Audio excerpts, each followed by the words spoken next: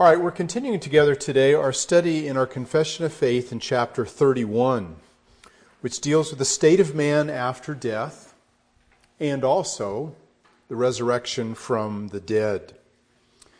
And we have seen that death is the separation of the body from the soul. And the bodies of men after death return to the dust and see corruption. But their souls, which neither die nor sleep, having an immortal subsistence, immediately return to God who gave them. So everybody, when they die, their bodies go in the ground and their souls immediately go to God and are conscious before Him. Well, at that point, there is a division made.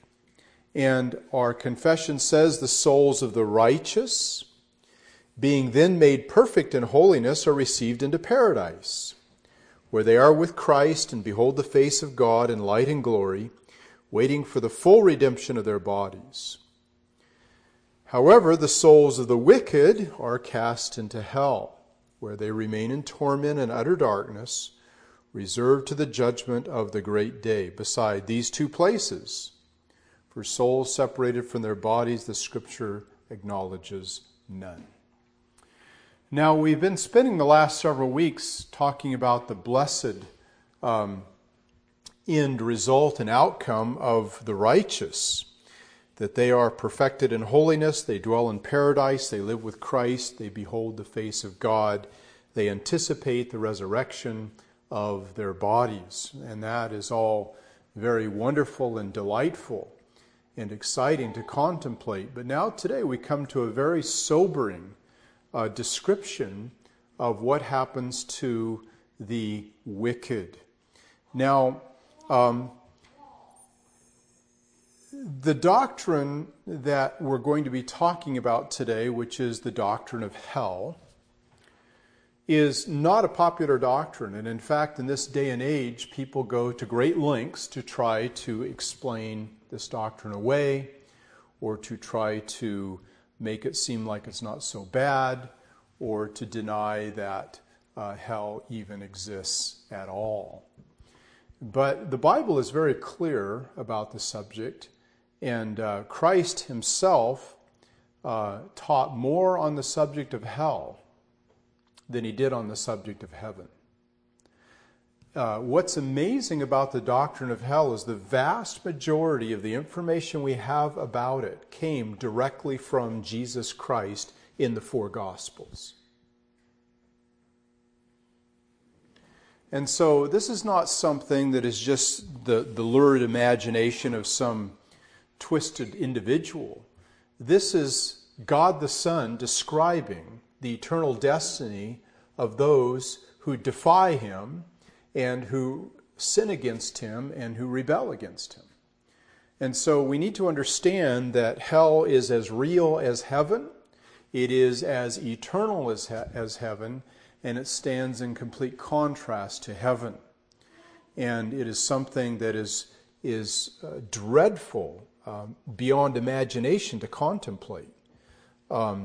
And therefore, it's something that should, number one, highly motivate us to seek to flee from the wrath to come. And number two, to be profoundly thankful for a means of deliverance from the wrath to come. The other thing we see about the doctrine of hell, and I think I've mentioned this previously, is that it's not more awful than it ought to be. God is a God of perfect justice, and He does not punish people more than they deserve. We talk about the punishment fitting the crime. And if it does, you can have some ability to measure the gravity of the crime by looking at the degree of the punishment that is assigned to it. And if the degree of punishment that is assigned to the crime is very great, then the crime itself must be very bad. We give someone who is a petty thief in a store, a shoplifter, perhaps a week in jail. We give someone who commits manslaughter, 20 years in jail. We give someone who commits first-degree murder the death penalty. And the reason why we mete out these different penalties is because we recognize these different crimes have different degrees of evil in them and attached to them. And so it is with hell. The degree of the punishment fits the degree of the crime. And since the degree of the punishment is of infinite duration, then the degree of the crime is of infinite evil. And that's the reason why hell is as bad as it is, and is as long as it is, and is as unrecoverable or irremediable as it is because that is how bad sin really is. See, the trouble is we tend to think of sin as being not so bad. It's not that big of a deal. But our comprehension of how bad it is very faulty. And we don't understand what degree of offense sin is against God. And that's why we're shocked when we see the degree of punishment that he applies to it. So as we go through this and we look at these various passages, keep in mind that this is designed to reveal to us the evil of sin. And of course, when we see what had to be done and who had to die to redeem us from that sin, it tells us that nothing less than an infinite sacrifice was necessary to redeem us from sins, because our sins are nothing less than an infinite evil, which require an infinite punishment. And therefore an infinite sacrifice was required to redeem us from them. And that's why the Son of God had to die. That's why the blood of bulls and goats and animal sacrifices wouldn't suffice, or even the sacrifice of another human. It had to be the sacrifice of the Son of God. Only that was sufficient to atone for sins, which shows once again the degree of evil, the degree of atonement that was necessary to deliver us from them. So when we look at the degree of punishment, when we look at the degree of the sacrifice that had to be made in order to redeem us from them, it gives us some idea of the evil of sin.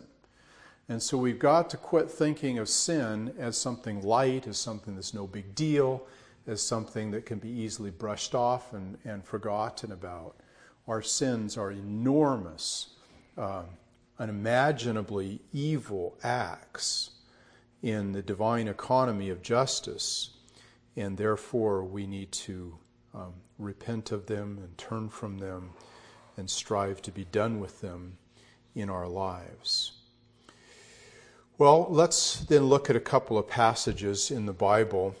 The first passage we want to look at is in Luke chapter 16, the Gospel of Luke chapter 16. Now, mind you, most of these passages, the vast majority of them, are passages that were spoken by our Lord Jesus Christ and come from the Gospels. So Luke chapter 16, we'll start reading at verse 19.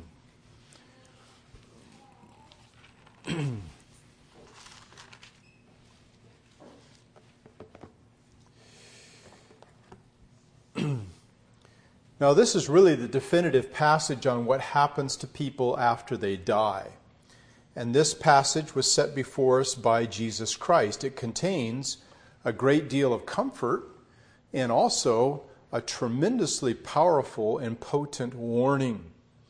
It says in verse 19 of Luke chapter 16, "There was a certain rich man which was clothed in purple and fine linen, and fared sumptuously every day.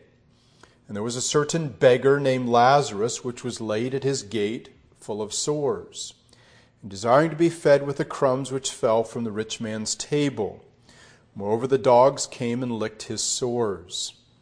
And it came to pass that the beggar died and was carried by the angels into Abraham's bosom. The rich man also died and was buried. And in hell he lift up his eyes, being in torments, and seeth Abraham afar off, and Lazarus in his bosom. And he cried and said, Father Abraham, have mercy on me, and send Lazarus, that he may dip the tip of his finger in water, and cool my tongue, for I am tormented in this flame. But Abraham said, Son, remember us that thou in thy lifetime receivest thy good things, and likewise Lazarus evil things, but now he is comforted, and thou art tormented. And beside all this, between us and you, there is a great gulf fixed, so that they which would pass from hence to you cannot, neither can they pass to us that would come from thence. Then he said, I pray thee therefore, Father, that thou wouldst send him to my father's house. For I have 5 brethren, that he may testify unto them, lest they also come into this place of torment. Abraham said unto him, They have Moses and the prophets, let them hear them. And he said, Nay, Father Abraham, but if one went unto them from the dead, they will repent. And he said unto them, If they hear not Moses and the prophets, neither will they be persuaded, though one rose from the dead. Now there is a lot that could be said about this passage, but I want to just briefly go over it with you and bring out the major points that it contains. Now, the first thing that we see in this passage is that we have 2 people described as living in this life, just like you and I are living in this life right now, a rich man and a very poor man. And these 2 men in this life are very unequal in their material possessions and in their personal advantages. One has every advantage materially, socially. He's rich. He has a fine house, fine clothes, fine food, no doubt many friends. The other is poor, destitute, sick, and his only friends are dogs, and they're only friends because they can take advantage of him. But the trouble with these, not the trouble, but the outcome of these 2 men is very interesting in that both of them die. And in death, they're completely equal. Death comes to very poor and wretched people, and death comes to very wealthy and very elevated people in society. Everyone dies. Death is the great leveler. And it doesn't matter how rich you are, you're going to die. It doesn't matter how poor you are, you're going to die as well. They both die. But what we see is a dramatic reversal of their conditions in the next life. The rich man becomes totally destitute. He can't even purchase a drop of water. Whereas Lazarus, of course, is completely blessed, totally complacent, entirely happy, every need is met, and he is, it says, in Abraham's bosom. And of course, Abraham is the father of those who believe. He is the progenitor, if you will, of the Church of God, because Israel began with him, and we are part of that Israel of God through faith in Jesus Christ. Now, the question we want to ask ourselves is, did the rich man go to hell because he was rich? And did the poor man go to heaven because he was poor? And the answer to that question, those 2 questions, is absolutely not. Because who else is in heaven along with Lazarus? And was Abraham rich? Abraham was phenomenally rich. He was the Bill Gates of his day. Okay? The Bible says that he was richer than all the men of the East. He was extremely rich. So it's not a matter that if you're rich, you're going to hell, and if you're poor, you're going to heaven. And there are a great many poor people in hell. We know that Judas Iscariot is in hell, and Judas Iscariot was willing for 30 pieces of silver to betray Christ. 30 pieces of silver is not a lot of money. And so apparently for him, 30 pieces of silver was a big deal because he was poor. And so we find poor people in hell, we find rich people in hell, we find poor people in heaven, we find rich people in heaven. It's not our economic status in this life, in either direction, that determines whether we wind up in heaven or not. the thing about Lazarus is that he had faith in God, while the rich man had none. Lazarus believed the Scriptures. He believed what Moses and the prophets wrote about his sinfulness, of his need of a Savior. He put his trust in God and in God's promised Redeemer. And as a result, his sins were forgiven and he went to heaven. And so the rich man, on the other hand, was so enamored of his wealth, his position, his possessions, that he didn't have time for God, he didn't have interest in God, he had no faith in God or the Scriptures, and as a result, he died in his sins. Now, these two people are in different places, and we spent the last couple of weeks talking about the blessedness that Lazarus is enjoying. The fact that he is perfected in holiness, he dwells in paradise, he lives with Christ, he beholds the face of God, and he anticipates the resurrection of his body. However, we didn't spend much time talking about the rich man, and we want to focus on his condition at this point in time. And what we see is that we can't project the condition we have in this life into the next. Just because the rich man had huge advantages in this life doesn't mean he's going to have any in the next. And that's why we should not be envious of the wicked. Even though they have great wealth and great possession and great influence and great notoriety, all those people who run around in Hollywood that are so famous and everybody practically worships, and they're wealthy and popular and influential, if they're not saved, they're of all people to be most pitied. And so we're not envious of the wicked because we know where they're going to wind up if they don't get saved. No man's money ever kept him out of hell. No man's fame, no man's notoriety ever kept them out of hell. And so here we see a man who was at the pinnacle of society now in the pit of hell. And we see that the first thing about hell is that it's a place of torment. It says, in hell he lifted up his eyes being in torment. And this torment that this man is experiencing, it says, is a result of flames. It says, I am tormented in this flame. Now, what that torment feels like and how bad it is and how it affects us, those who are there, I should say, it's impossible to say for sure. But one thing we know is that it was a very, very, very, very uncomfortable situation. He says he was tormented. He says that he is thirsty. He wants a single drop of water. Any tiny relief would be a relief for him because of the condition that he's in.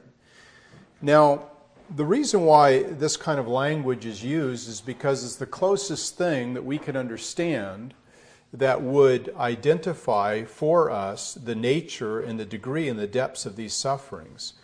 Now, all of us have experienced pain in our lifetime. Maybe we've had scrapes, maybe we've had broken bones, maybe we've had various other injuries, cuts. But all of you know that probably the injury you fear the most above any other is being burned.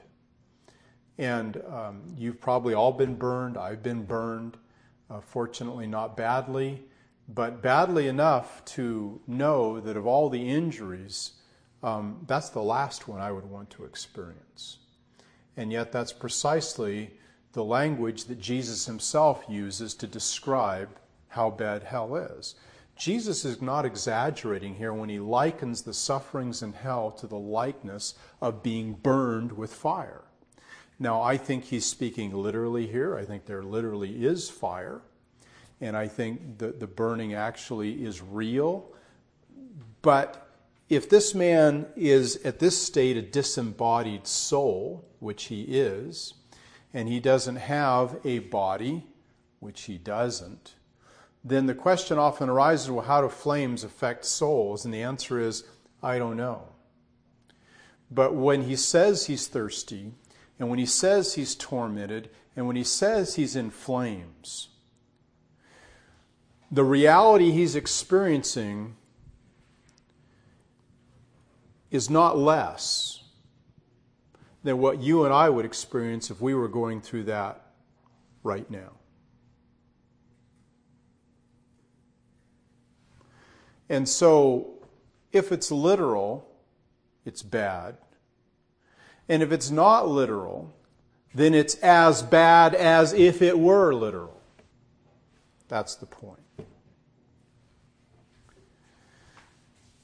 Now, the second thing we see about this man is not only that he's in a place of torment, but he's also in a place of remembrance. Notice verse 25, "But Abraham said, Son, remember that thou in thy lifetime receivest thy good things, and likewise Lazarus evil things, but now he's comforted and now art tormented." Abraham agrees, yeah, you're tormented. I don't dispute that. And of course, what's Lazarus' condition? He's comforted. When people are in hell, they're going to be remembering how they lived in this life. They will remember. Abraham says, remember how it was? And he remembers. He remembers his brothers, right? He doesn't want them to come. We'll get to that in a minute. But he remembers. And those memories are also going to be an eternal source of torment. You know, all of us have things in our past that we have done that we regret. We look back on them, and when we remember them, they bring us emotional pain. And the problem with those who are in hell is as they look back on their lives and they see all the times they rebelled against God, they see all the times that they refused offers of mercy, they look back and they see all the times that they didn't go to church, that they didn't listen to God, that they didn't read the Bible, that they went their own way. All of those things will be sources of eternal regret to them. They will look back on their life, they'll see how they lived, and they'll say, I traded an eternity in hell for those temporary pleasures. And those things that seem so pleasurable to them in this life, those pleasures of sin that seem so delightful, will then be seen for what they really were, which is those things that brought him or her to that terrible position and condition. And so the point is that the memories that people have in hell are also going to be a source of torment to them, because they will realize how many times and how many ways they made terrible selfish decisions that brought them to that condition and to that place. There will be no happy memories in hell. They won't be able to look back on the times they enjoyed the pleasures of sin and suck new pleasure out of them just by thinking about them.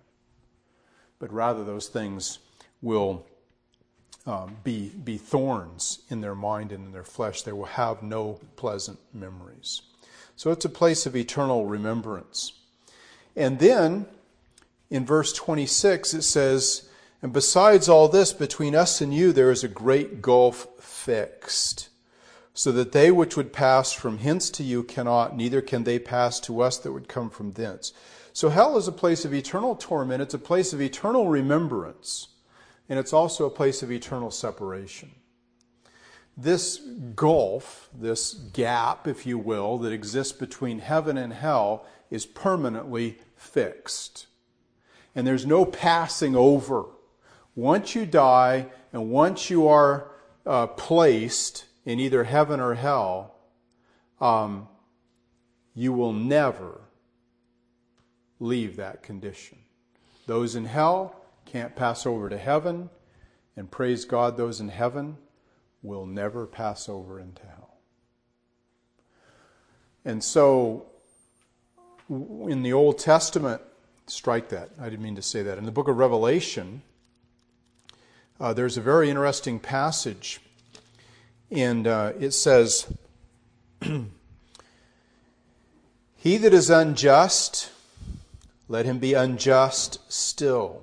He which is filthy, let him be filthy still. He that is righteous, let him be righteous still. And he that is holy, let him be holy still. And what that verse is talking about in Revelation 22 and verse 11 is that the condition you die in is the condition you stay in forever. And if you die unholy, you're unholy forever. If you die righteous, you're righteous forever. Your condition, your situation becomes fixed. Now, in this life, there is the possibility of going from being wicked to being righteous through redemption in Christ. But in the next, there isn't. So this idea that there's some kind of a second chance after death simply doesn't exist in the Word of God. Jesus never taught that there's a second chance after death. Once you die, you're on one side of that divide or you're on the other, and you never, never, never cross over. So death is a place of eternal torment. It's a place of eternal remembrance, bitter memories. It's a place of eternal separation.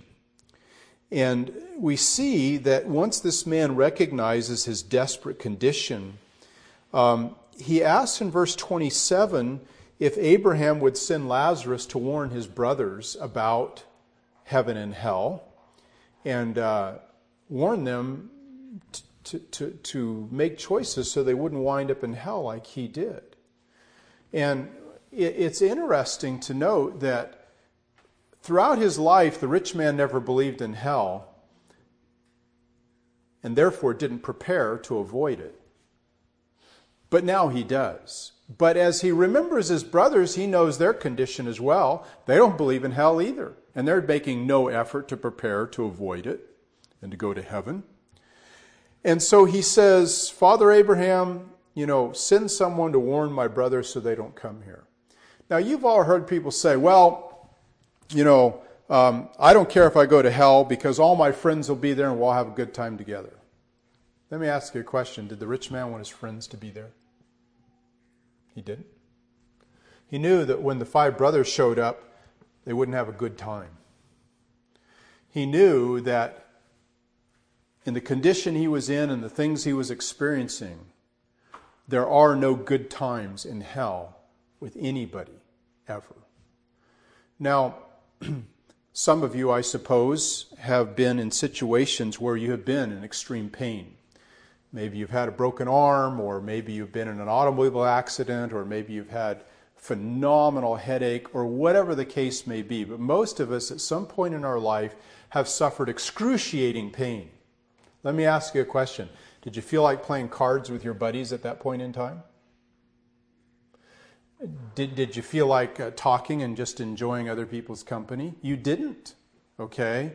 You were so focused on your pain and your torment that you were in no condition to enjoy anybody's company.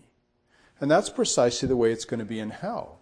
When the so-called friends get to hell and they see each other, they are going to be so consumed with their own sufferings, there will be no enjoyment of their company. And so that's what this rich man recognized, and he did not want his brothers to come there, and nobody in hell wants anybody there, including their so-called friends, because they recognize that there is no friendship or happiness or enjoyment of fellowship in that place. Now, it's interesting that the rich man wants Lazarus to go and talk to the brothers. And Abraham says, no. He said, they have Moses and the prophets. In other words, they've got the Bible. And what Abraham is saying is that the Bible is more powerful in its witness and converting power than is the testimony of resurrected dead people. And if they're not going to hear the Scripture, even if someone did rise from the dead and come back and say, hey, you know what? heaven is real, hell is real. Heaven's this wonderful place, and they described it. Hell is this horrible place, and they described it. Do you think any more people would get saved?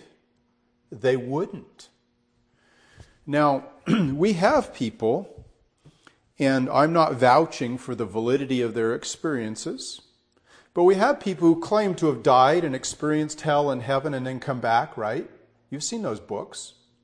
You know, in fact, I was just looking at a Christian book catalog the other day, and it talked about, 90 minutes in heaven or whatever the title of the book was. And this guy had some near-death experience and saw the lights and the people and all that stuff, and then came back. He writes this book.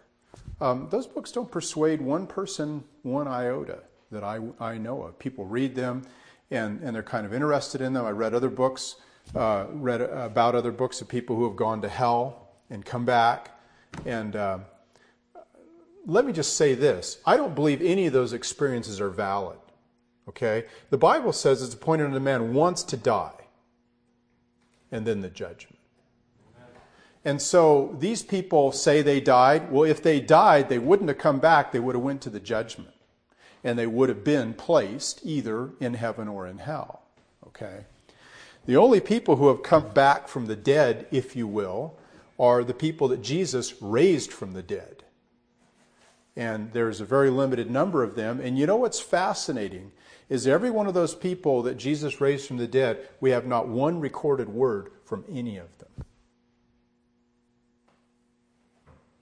He raised Jairus' daughter. He raised the widow's son. And he raised Lazarus from the dead. Not this Lazarus, but another Lazarus. Okay. And the scriptures record not one syllable out of any of their mouths. I find that quite interesting. We don't need their testimony.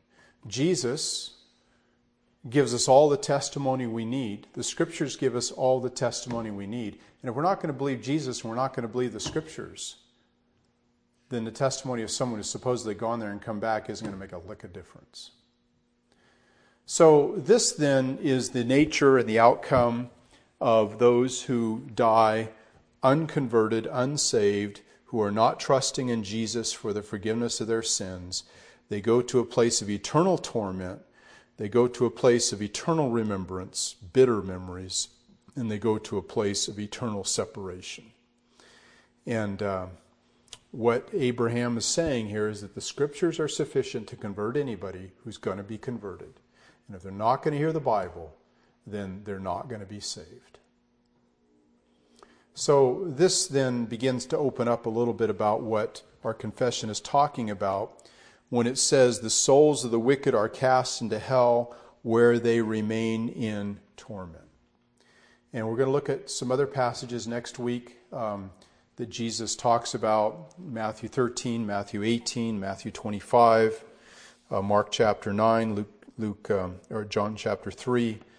Phenomenal amount of teaching by Jesus on this subject, as well as some other passages. So anyway, let us, as we think about God's gift of His Son, remember that Jesus came to save us from hell. That's why that baby was born, to be a Savior. And as we talk about that in the next hour, I hope that you keep in mind what we have been saved from by Jesus. We've been saved from what the rich man experienced, is experiencing, and will continue to experience for all eternity without remission. Well, let us pray together. Father, we thank you so much for deliverance from the wrath to come. We see those who are not delivered, and we tremble. And Father, we recognize that this is what we deserve for our sins. But Father, we also recognize that this is what Jesus came to deliver us from. Thank you, Father, for His saving work. Thank you, Father, for the love that sent Him to deliver us from hell. Lord, thank you that deliverance is without price, without cost. Simply believe in the Lord Jesus Christ, and thou shalt be saved. Thank you for salvation from hell. In Jesus' name, amen.